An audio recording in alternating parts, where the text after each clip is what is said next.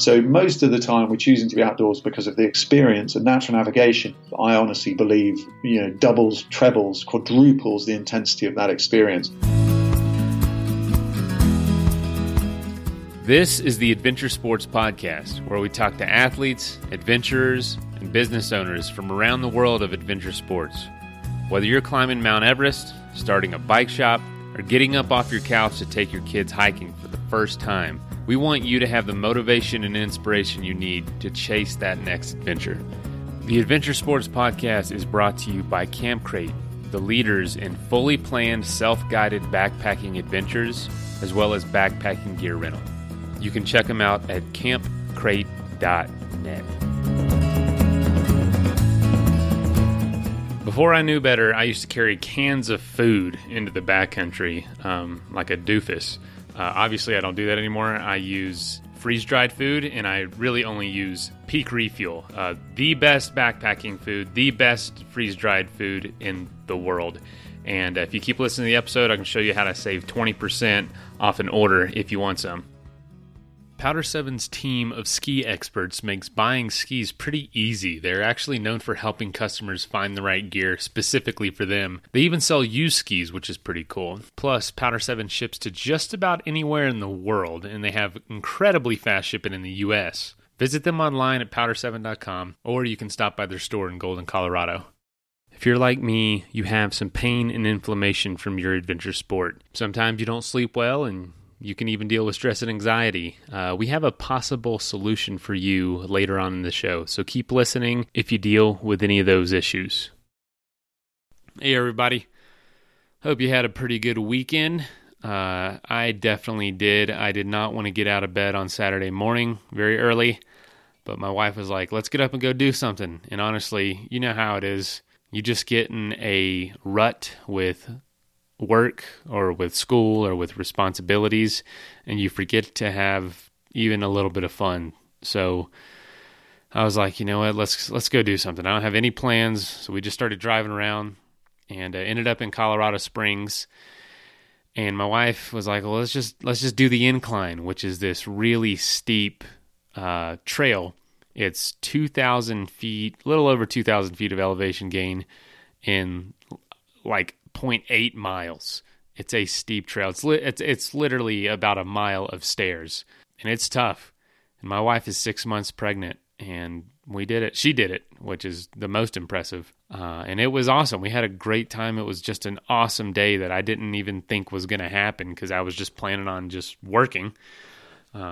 Despite hearing all our guests' advice all the time of not spending your whole life working.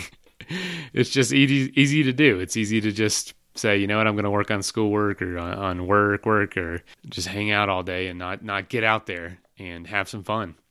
So if you did something interesting this weekend, or if you want to share something, just call and leave us a voicemail at 812-MAIL-POD, or you can send us an email at info@adventuresportspodcast.com. But about today's interview, it's with Tristan Gooley. The first few minutes were a little bad connection.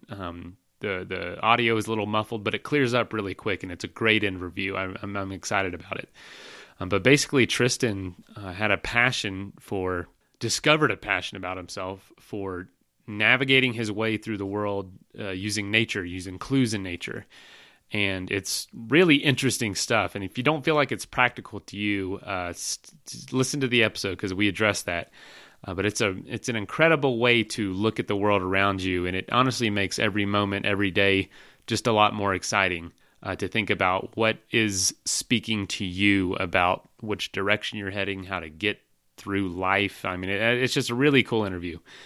But anyway, before we get to the episode as well, I just want to say, anytime we bring a sponsor on the show, which this month we do have a few, and those help pay for this show. They help pay for our time that we spend building and working on the show. So they're very important that we get sponsors and retain sponsors. So if you are in need of any of the products or services we talk about in the ads, please reach out and take advantage of the codes that we usually have that get you a discount. Because anytime we have a sponsor, it's because it's a company and people that we believe in and what they're doing. We just don't take anybody to be a sponsor. It has to be something that we really believe in, that we've tried ourselves, and that we think is going to help you as the listener.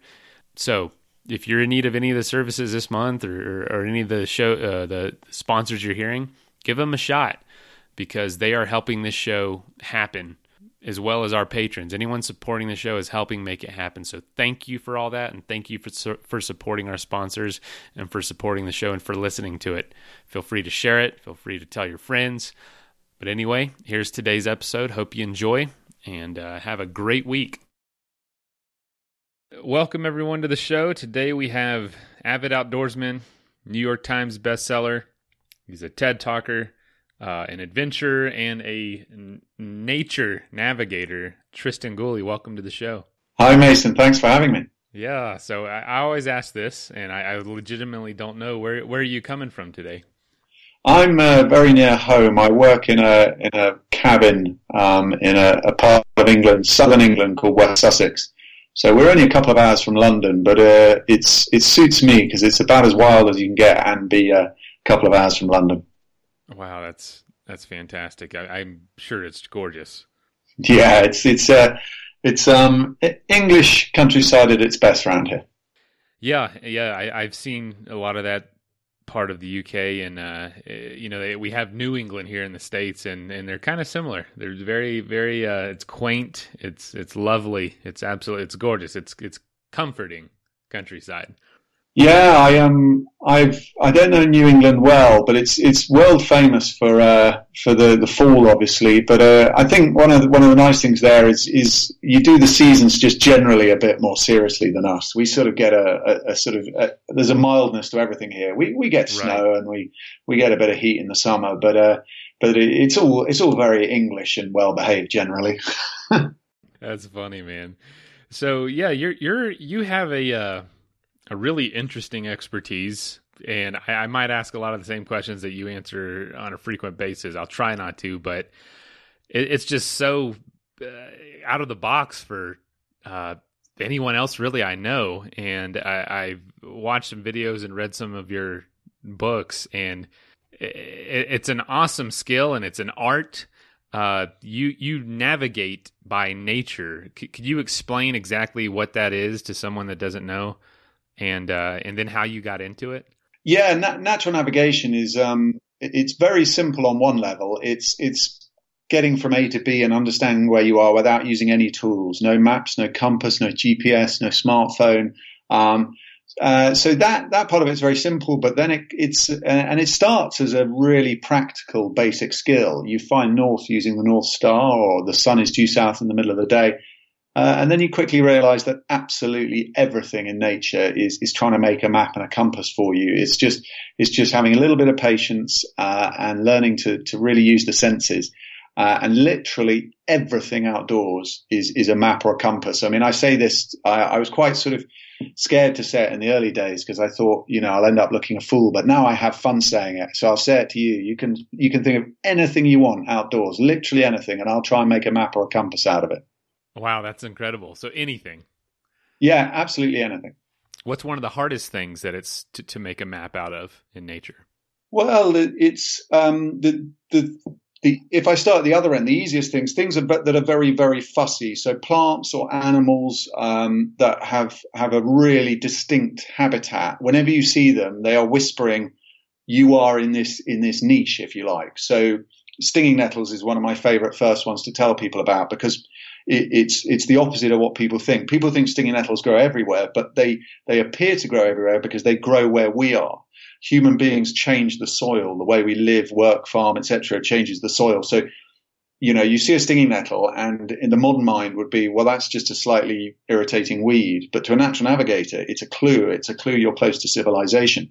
So that's the easy end. At the harder end, are plants, animals, anything in nature that can crop up in a lot of different situations, because then, it's still whispering to you, but it's being a bit vague. It's saying, well, you might be here or you might be there. So then you have to add other clues, and it becomes much more of a jigsaw at that point. Because nature has so many so much going on. A forest is not just the trees; it's the soil, it's the animals, it's the rocks, the moss, everything. So all that together gives you a very good idea of what direction you're heading.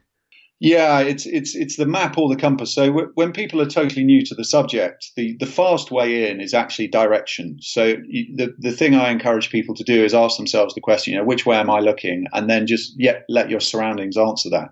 If it's a sunny day and you've got any practice using the sun, you can answer it in half a second and pretty accurately.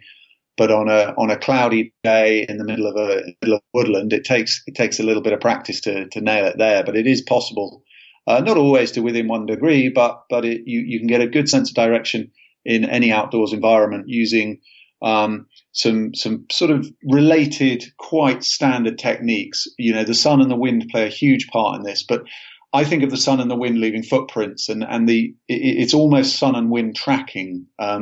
So noticing that there are more flowers on one side of a bank or a rock or anything like that, it's the sort of thing that the vast majority of people would ignore or not take anything from, but to a natural navigator, it's starting to not just whisper but scream direction. So how did you start noticing this stuff? How did you get into it? Well, I didn't sort of really come across natural navigation until some point in my 20s. I'm not sure exactly. It crept up on me a little bit, but I was a restless kid, and I got really into journeys, and I made a decision to pursue navigation once I realized that the thing I'd enjoyed a little bit of flying small planes, a lot of trekking, mountain treks and sailing small boats. And I was trying to think, well, what is it that's drawing me to do? And it's actually the shaping of journeys that really excited me. So a lot of people get excited by kit. And I think a lot of people who listen to your podcast, maybe kit people.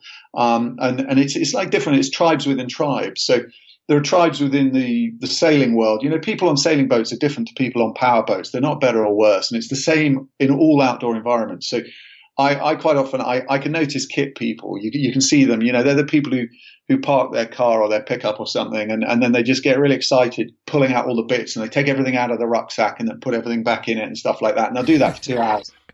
Oh yeah. I know.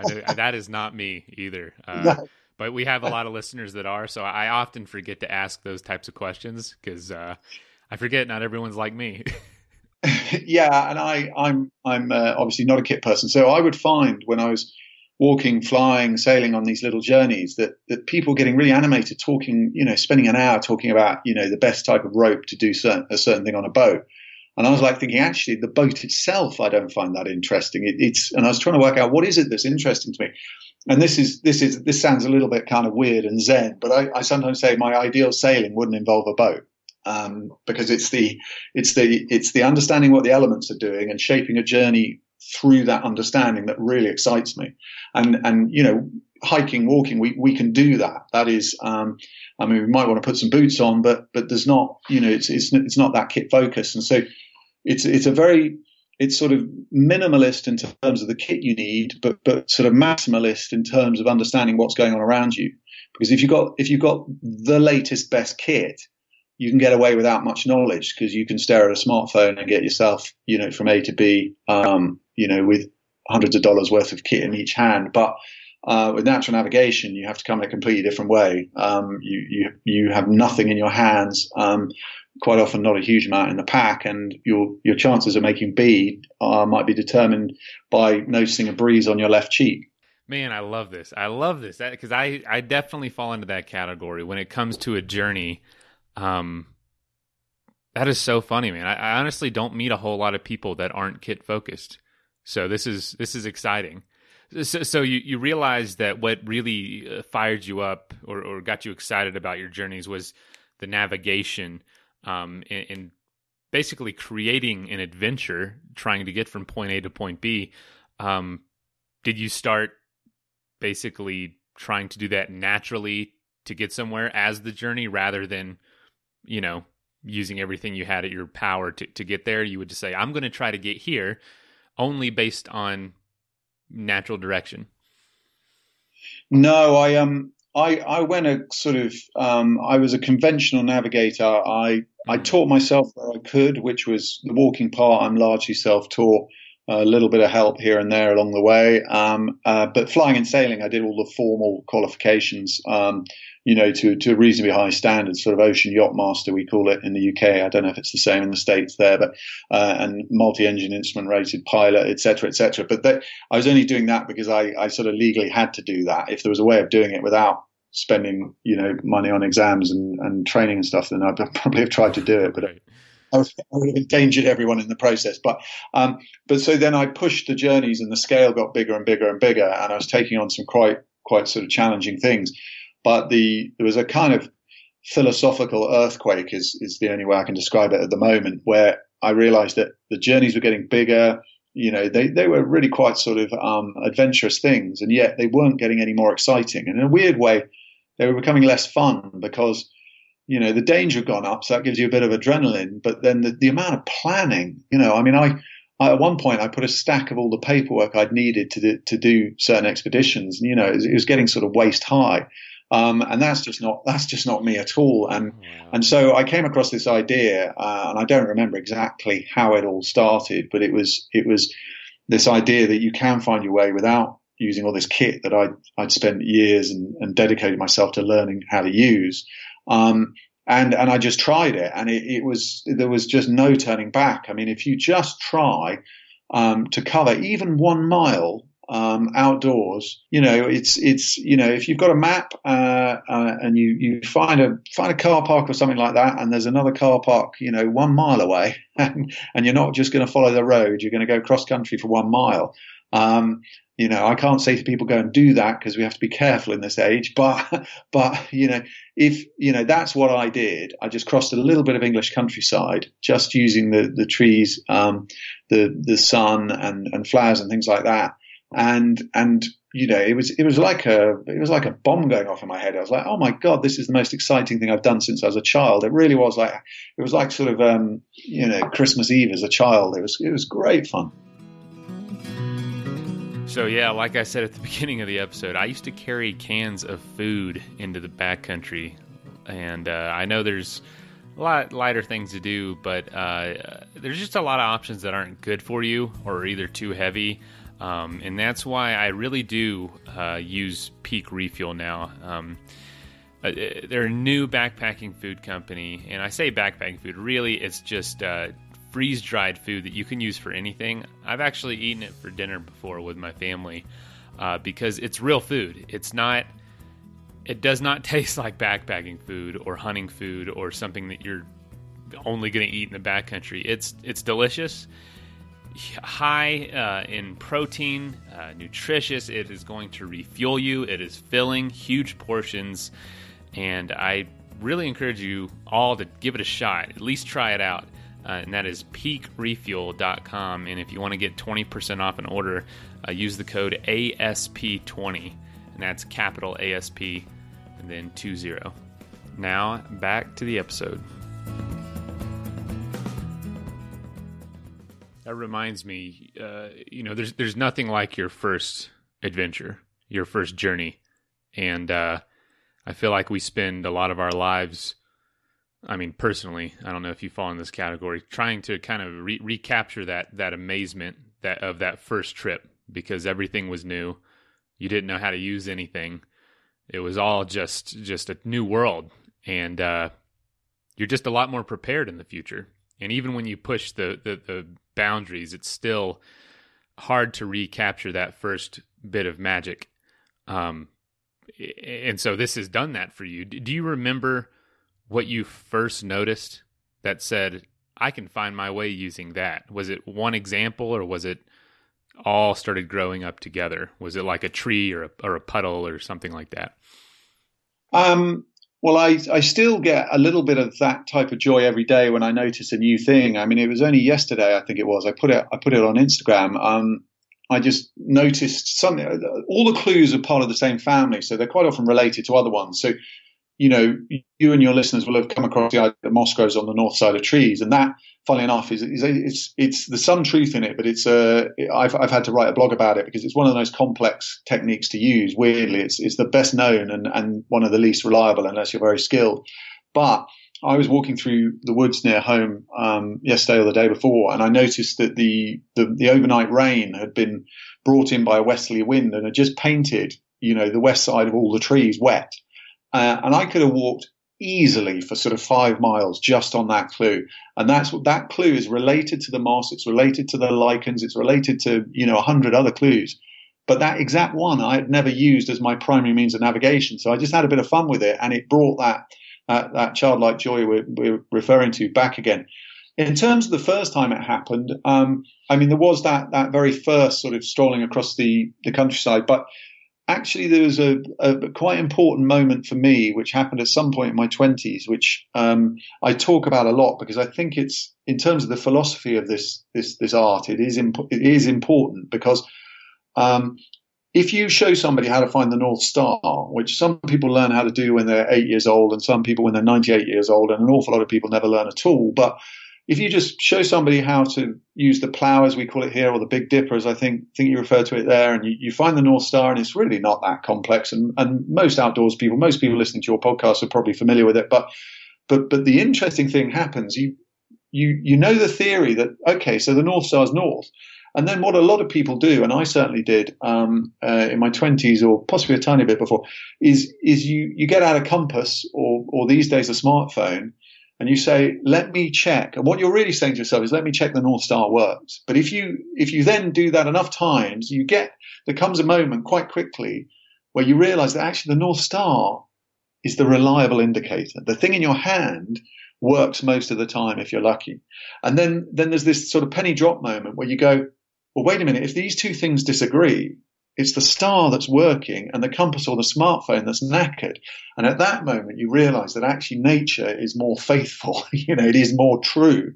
And everything that we've invented over the past few thousand years, does something between a rubbish and a good job most of the time. But nature is true. It is the nature that is direction, and that is quite a sort of hard thing to get in a sort of loose sense in terms of conversation. But if you go out there and do the North Star exercise or look at shadows in the middle of the day, you quite quickly get to this point. You go like, well, that is direction. That is true direction. If anything, whether it's electronic in paper form, if anything disagrees with that, then we've made a mistake in our tool. It's not nature that's wrong. I love that.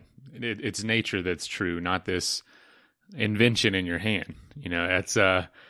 That's important, and it is hard in this day and age, even for experienced outdoorsmen. If my navigation is telling me one thing, and I'm going to trust it most likely, even if it's wrong, just because I've been kind of relying on it for so long. So it's good to have these skills kind of in your back pocket if needed, or to totally build a journey from them. So for you've obviously got just a plethora of tools and skills kind of in your tool belt to use in pretty much any situation. How do you add a tool to that tool belt? How do you test a new idea, like you noticed with the west side of the trees getting wet? How do you test that until it's proven enough for you to basically add that in your skill set? It's a good question, and I have a typical way of developing a new technique, which is observation. And over the years, I've learned that I'm looking for asymmetries, anomalies, things that are just standing out for some reason, and then the question why. So to give you an example, ivy has 2 stages of life. Now, I'd been trying to use ivy to navigate for many years, and it had been frustrating me because every time I thought, okay, I can see, all right, so it's growing towards the light, and then the next minute I was going away from the light. My next stage then is to, like so many people in all areas of research and learning, I'm standing on the shoulders of giants. Instead of me being, arrogant and thinking I know everything about ivy, I just quickly concede and I go, there's probably quite a few people out there who know more about ivy. So I'm looking for other, quite often in science journals, ecology journals, things like that. I'll take the thing that I've noticed and see if anybody has noticed it, more often than not in a completely different context. So I'll be standing, out in the edge of the woods going, I think I've learned how to find ivy, how to use ivy to find my way. and 48 hours later, I'm like sort of punching the air because there's some biological study that's been done into phototropism, the way plants grow towards or away from light. And I put those two things together and go, yes, my observations, and that takes me on another step. Quite often I do it just by using nature, and occasionally it's just by something I stumble across by reading. But normally it's that fusion of my observation, trying it out over a period of, sometimes a couple of days, sometimes a couple of years. I mean, there's one moon method I've been trying to nail for 9 years now and still haven't. But usually I guess that's what we've been doing as human beings, since dot. We go out there, we make a small discovery, we come back. 10,000 years ago, we sat around the fire and went, has anybody else noticed that? And 3 people go, yeah, you fool. We've been noticing that for years. Oh, yeah, great. So it works. That's kind of what I'm doing. Instead of the campfire, I'm in the age of the internet, I can look in all sorts of different places. And so quite often the science is there. It's just nobody's chosen to use it for navigation for several thousand years. So quite often I'm just, blowing the dust off something that would have been old news many years ago. Wow, that's actually a really cool way to put it, blowing the dust off of it. Are there skills that you've maybe a theory that you followed, like, I think this is telling me something, follow it down just a little bit and research it, and then it proves to be wrong or maybe unreliable? Yes, I think there is. My understanding of the wind's behavior grows each year. And that's one of the things I love about nature, is that you can get to a practical, useful, fun level really quickly, like within a day. But you can't ever complete it, if you see what I mean. So yes, it's a lifelong pursuit. Yeah, absolutely. And I think one of the things I encourage people with learning anything to do with nature is not to be daunted, because I was put off it in the early days. I think when any of us if we're either in school or not that long out of college or something, the idea of having to learn names, things like this, it's a bit like, oh God, I think I've done that stage of my life. So my whole approach and the way I, write and teach about the subject is names aren't important. So noticing pattern, just noticing things is that's about 80% of it. Noticing things, then noticing patterns, and noticing trends. So an awful lot of people can go through their life without noticing that the prevailing wind will bend trees, plants, grasses over one way. And once you notice that, you'd be really, really hard pushed to spend 10 minutes outside without seeing a compass of some sort. And yet most people go their whole lives without noticing that. So that's the kind of quick in. But to actually master using the wind, I think would take about 200 lifetimes, because I'm still, with each book, I'm pushing my skills and my sharing of it out there in terms of, how, it was only about 4 or 5 years ago that I learned that wind is slowed more by partial cover than full cover. So I think most people imagine that a brick wall would stop the wind more than a bunch of trees. But part experience followed by a bit of research taught me that actually the wind is slowed more by a bush than by a brick wall. That in itself doesn't sound terribly practical or useful or even interesting necessarily, but it's just part of that, very, very long journey to get to know this character that we call the wind. So it sounds like the wind's been one of your most challenging skills to learn. Yeah, and it as I think I said, it sort of leaves footprints everywhere. So once you get to know it, it's announcing itself. If we look up where I am at the moment, I can see some high cumulus clouds sort of moving, and again, probably a small child could tell you that there's a relationship between the direction the clouds are moving and the direction of the wind you feel. But it's actually reasonably advanced natural navigation to know what that relationship is. It actually requires reasonably deep understanding of meteorology. But I generally try and avoid using words ending ology because it puts more people off. But the truth is you can learn all this stuff by observation. But the wind that moves the clouds touches the ground, gets slowed, and in meteorology terms, turns anti-clockwise. So, just those words sound, like, oh, that's taking the beauty out of it, isn't it? But, it is part of that. I teach people you've got to, use the clouds as one of your compasses, and use the wind you feel as another compass, and you can keep them totally separate. But if you want to try and understand the relationship, then we're getting into more sort of intermediate, perhaps even advanced levels. I mean, I love this stuff, and I spend as much time as I can outside, and usually on a trail that's pretty well marked, but not all the time. I've needed some orientation and navigation skills before, but for most people, I don't know what the stats are in the UK, but in the US, something like 60 to 65% of the population live in an urban area, which only makes up like 3% of the land mass, the land area of the US. Have you developed skills to help like someone navigate an urban setting? Yes, and they're based on my broad philosophy, which is absolutely everything is a clue. So TV satellite dishes have trends everywhere in the world, and it only takes a couple of minutes. You just look up and you notice most TV satellite dishes are pointing one way. Wow. Yeah, it'll be broadly towards the equator, but then there's a cultural aspect to it. So if you walk across a big city, you're likely to move through different, cosmopolitan and ethnic differences, stuff like that. If you walk into Chinatown, you'll find that people have an interest in different channels, obviously, and therefore a different satellite. So you notice that this clue changes as you cross into Chinatown or any other area for that matter. But there's, as I say, absolutely everything is a clue. So there's still nature, the way mosses, algae, lichens grow in towns is still very useful. The tip there is look above ground level, because at ground level everything's commercial in a town. So people are paying people to clean and wash and scrub and everything because they want to sell something through that ground level thing. But if you look up 20 feet, you find quite often a surface that hasn't been touched for a couple of years, and you get a bit more nature there. But the animal that's easiest to find in towns is obviously the human being, and we are all individuals, as I think he says in Life of Brian, isn't it? But we also behave like a herd. So in simple terms, people go, out of stations and transport hubs in the morning and into them late in the day. So if you're completely lost in a town or a city, you just watch what the herd are doing. You go against it in the morning or with it in the late afternoon, and you'll find a station or hub. Do you find that more challenging personally, the urban setting?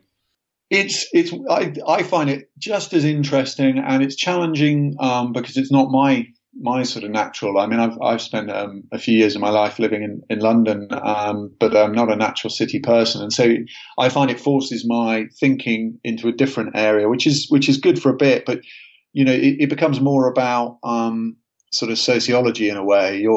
So to give you an example, if you're completely lost in a city that's new to you, and you've decided you're going to ask somebody for help, all you've got to do is find a place where people are crossing the road, not following a regulated sort of traffic light type thing, but where people are making their own decision when to cross.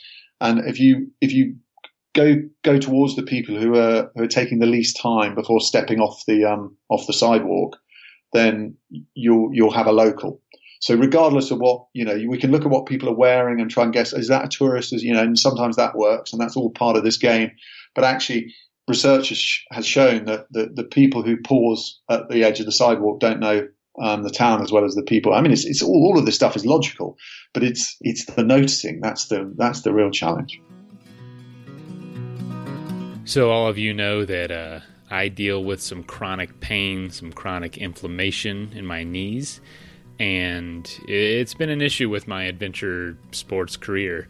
But we just had Caleb Simpson on the show to talk about his company, Hemp Daddies, and I'm actually going to give their products a shot and see how they do. I'm going to be using their CBD oil and transdermal cream. I've been trying it out about a week now, and I've actually noticed I sleep better. My stress and anxiety have even lowered a little bit, as well as my knees do feel a lot better. Their products are third-party lab tested. They're made from USDA organic hemp, and they're grown on a family farm right here in Colorado. If you'd like to give it a shot yourself, go to their website, hempdaddies.com, and use the code ADVENTURE to get 10% off your first order and free shipping. And I will keep you in the loop about how it does for me. So buying ski gear can be a pretty daunting process, especially when it's online, but Powder 7 made that process incredibly easy. They live by their mantra, which is skiing for all for skiing, by being completely dedicated just to skiing and encouraging anyone and everyone to participate all year long. It really doesn't matter if you're looking for your first pair of skis or looking to round out your quiver. They have literally thousands of skis in stock, new and used, so you can get a really good deal, a team of ski experts to help you find the perfect ski for you, and they stock every brand you can imagine. And not only skis, but they have everything else you need, whether it's a helmet or goggles, apparel, boots, bindings, poles, literally everything. The only thing they really don't get you is a lift ticket. It's crazy. So you can visit them online at powder7.com or stop by their store there in Golden, Colorado. But make sure you give them a shot before trying anywhere else for your ski equipment. So yeah, it seems very common sense based, intuitive even, but really just taking the time to notice it. Yeah, and if like most people, there are a few things more excruciating than you finally decide to ask somebody, and then you get the 5-minute answer, which is a rambling version of "I really don't know, but you could try this." You know, man, I do a lot of bike trips. And I would always ask locals direction, like where do I go? How do I do this? And they were the most unreliable folks to ask, only because they felt this sort of pride in where they lived. And so if they didn't know the answer, because they don't look at it the same way that a cyclist would, they would just make something up. And it would often lead me in the wrong direction. That's really interesting. I hadn't thought of that, but it makes good sense. Yeah, I hear what you're saying. If you look on bike touring or bike packing blogs, lots of people have experienced that because you notice every little change in elevation or every little curve in the road when you're on a bike, but not necessarily on a car, especially when you've lived there your whole life. It's really kind of counterintuitive phenomenon that happens everywhere.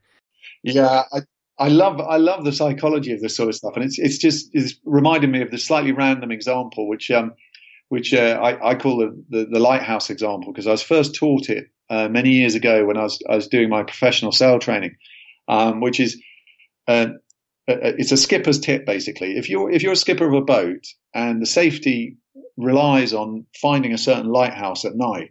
Now, the way you do it is you look at the chart, and the way lighthouses identify themselves is by the number of flashes and the timing. So, for example, it could be 3 flashes every 10 seconds. Now, it's a very simple thing, but if you're the skipper and you come up from the chart table and you shout to the person on the helm saying, "Have you seen a lighthouse?" They go, "Yeah, I've seen it." If you say to them, does it flash 3 times every 10 seconds? They'll go, "Yeah." Whereas if you say to them, what are its characteristics? How often is it flashing and when? They will then give you an honest answer. Now, not many people are going to be in that exact situation, but the philosophy and the psychology applies in all situations. If you hold up a map to somebody and say, that path goes that way, doesn't it? You'll get a yes. People don't like to upset people. Yeah, you get a yes. If you say, which way does it go? You get an entirely different, conversation. That's hilarious. So if you are trying to extract clues, doing what you're doing, natural navigation from a local or from a person, you have to be very careful about how you ask the question to not have, a confirmation bias or just lead you down the wrong path.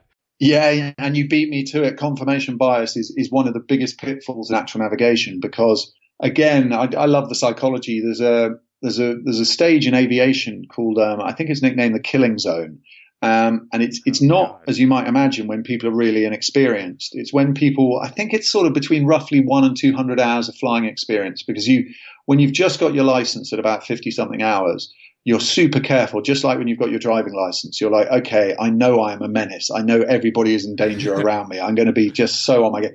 You then get exhausted from that approach, and at a certain stage in everything, you take your eye off the ball, sometimes literally, and it's the same in natural navigation. You start thinking, this has got to be impossible. I mean, there's a reason why compasses and GPS and all these other things were invented. Surely this is impossible.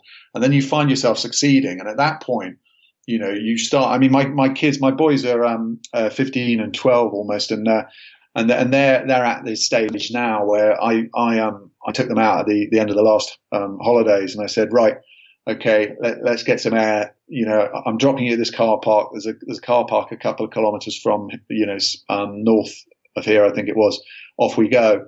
And they very, very confidently get it right, and they very, very confidently get it wrong. And I've been on that journey, and they're seeing the clues, they're identifying it right, they're using the right technique. But then there comes a point where you go, okay, well, I sort of feel like I should be going this way, and the clues backing me up, instead of what you have to do, which is say, honestly, what is this clue telling me? Even if it disagrees with what my gut is telling me. And there are parallels with aviation there as well. One of the key things with aviation, with flying in cloud, is you have to trust the instruments, because your inner ear will tell your brain that you're rolling to the left or you're going into a dive, and your instinct will be to fight that with the controls. But the instruments are saying you're flying level, don't do anything. It's the same outdoors with natural navigation. You get a feeling, which can be prompted by all sorts of different things, and is slightly different in all of us, that you want to go a certain way. And at that point, it's very easy for the nature to say, yeah, you're right, you keep going that way. But actually, you have to do it the other way around. You have to say, I don't have a feeling. I want to look at the nature objectively. What is this lichen telling me? What is the fact that these three, flowers all pointing the same way? What is that actually saying? And quite often that'll be a, 20, 30 degree difference, which over a couple of miles is quite a lot. I'm sure you get asked this a lot. I know you do. And I can already hear listeners grumbling. Why in the world would anyone need this skill set? Oh, it's a question I don't tire of, because it's a good one, and the answer is the practical need is close to nil. There's a more than 99% chance that none of us will need this in a survival sense. So I don't even approach it from that. I approach it because this is very much why I've pursued the art of natural navigation, is that it enriches our journeys. We learn a lot, which is satisfying for lots of people, but we experience a huge amount, which is why choose to be outdoors these days unless it's about the experience? We can as you were saying in your statistics about town living, we can get through most of our day with only a few seconds of outdoors. So most of the time we're choosing to be outdoors because of the experience, and natural navigation, I honestly believe, doubles, trebles, quadruples the intensity of that experience. 1 mile using natural navigation is genuinely, the same as a full day, being led. I mean, to give you an urban example of it, I think everybody's had that experience where you're having to drive somewhere in a town you haven't been before. And because you're having to drive, whether you do it through digital means or other means or whatever, you build a relationship with that bit of the town. Okay, so I'm going to have to cross the river. I'm going to have to, okay. So you start a very basic relationship with the town. If you're a passenger in the same car, and this has happened to me loads, I'm no different from anybody else. It's quite normal for my wife to drive me somewhere in a town, and then she'll drink a couple of glasses of wine and say, right, they're the keys. And I go, I really have no idea. I really don't know where we are, because I've switched off. And it's the same outdoors. We are all switching off, and natural navigation is a fun way of just saying that ain't going to wash. You are going to have to pay attention. You are going to have to understand what's going on around you. Through that comes a relationship, and it's like everything outdoors. There's a bit of effort at the beginning, and then a huge amount of payback. Wow. So it sounds like it draws this new level of excitement and new level really of adventure in everyday life. Yes. And I, coming back to something I was talking about earlier, the tribes, I try not to pontificate. I'm not trying to say one thing is ever better than another, because, each to their own. And I think there are people out there.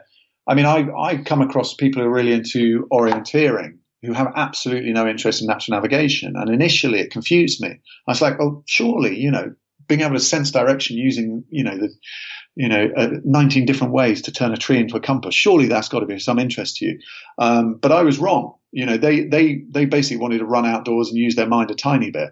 Other people want to use their mind a lot and their body a lot. Some people, a lot of people into natural navigation don't do journeys of more than a couple of 100 meters, a couple of 100 yards. It's about making a map. It's about understanding that the fact that bird on the tree is now facing a different direction tallies with my sensing the wind has changed, which tallies with the fact that I can now see a ring around the sun altogether, which means it's going to rain in 4 hours. It's all part of this really rich picture, and you don't actually have to go on an expedition of any sort to do that. So for me, it's all personal choice. You want to go half a mile, or you want to go 1,000 miles. One's not better or worse than the other. It's a personal choice. But if you want a deeper experience, if you're interested, I sometimes call this subject bushcraft for the mind. If that appeals to you, then natural navigation is it's a fun world.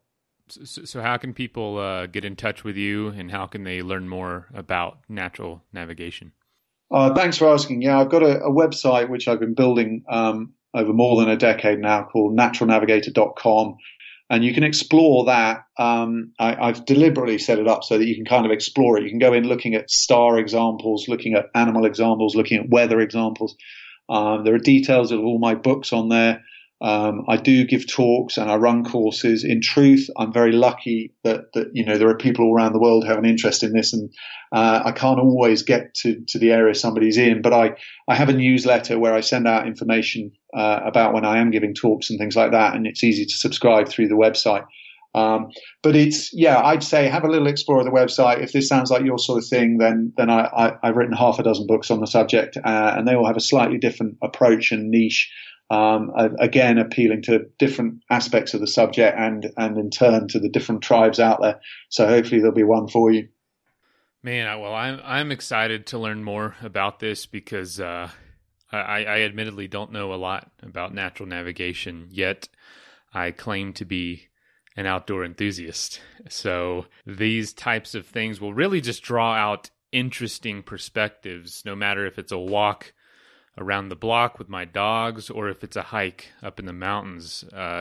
This could definitely add a lot of excitement just to the little interactions with the outdoors every day. Great. Yeah, go for it. And that question I mentioned before, which way am I looking?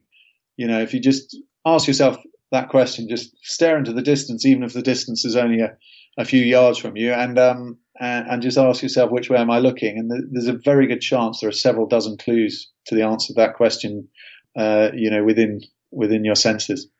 Oh, that's awesome. So yeah, all right, every listener, you go outside today. If you might be very familiar with your area, but try to spin around a couple times, then open your eyes and say, which direction am I looking? That'll be a good test. Go for it. All right. Well, Tristan, yeah, thank you so much for being on the show, man. Thanks a lot for having me, Mason. Happy navigating. All right. You as well. Take care. All right. Bye. Bye. Hey, thank you so much for listening. If you know somebody that would make a good guest on the show, or if you have a pretty cool story about the outdoors or adventure sports that you want to tell us, please call us and leave a voicemail at 812-MAIL-POD. That is 812-624-5763. You can also send us an email at info@adventuresportspodcast.com. Again, it is always helpful to leave us a review on iTunes. And if you'd like to be a supporter of the show, you can give $5 a month at patreon.com/adventuresportspodcast. And links for all that stuff is also in the show notes. So thanks again for listening. And y'all get out there and do something so you can be on the show one day. All right, later. Also, don't forget, if you want to save 20% off the best backpacking food on planet Earth, go to peakrefuel.com and at checkout, use the code ASP20. So now in their 12th season, Powder 7 is setting the bar for ski retailers everywhere with their personalized service, wide selection of skis and gear. Visit them online at powder7.com or stop by their store in Golden, Colorado. Also, don't forget, if you're dealing with inflammation, pain, stress, anxiety, lack of sleep, do some research and check out hempdaddies.com for CBD oil and transdermal cream. And use the code ADVENTURE at checkout to save 10%.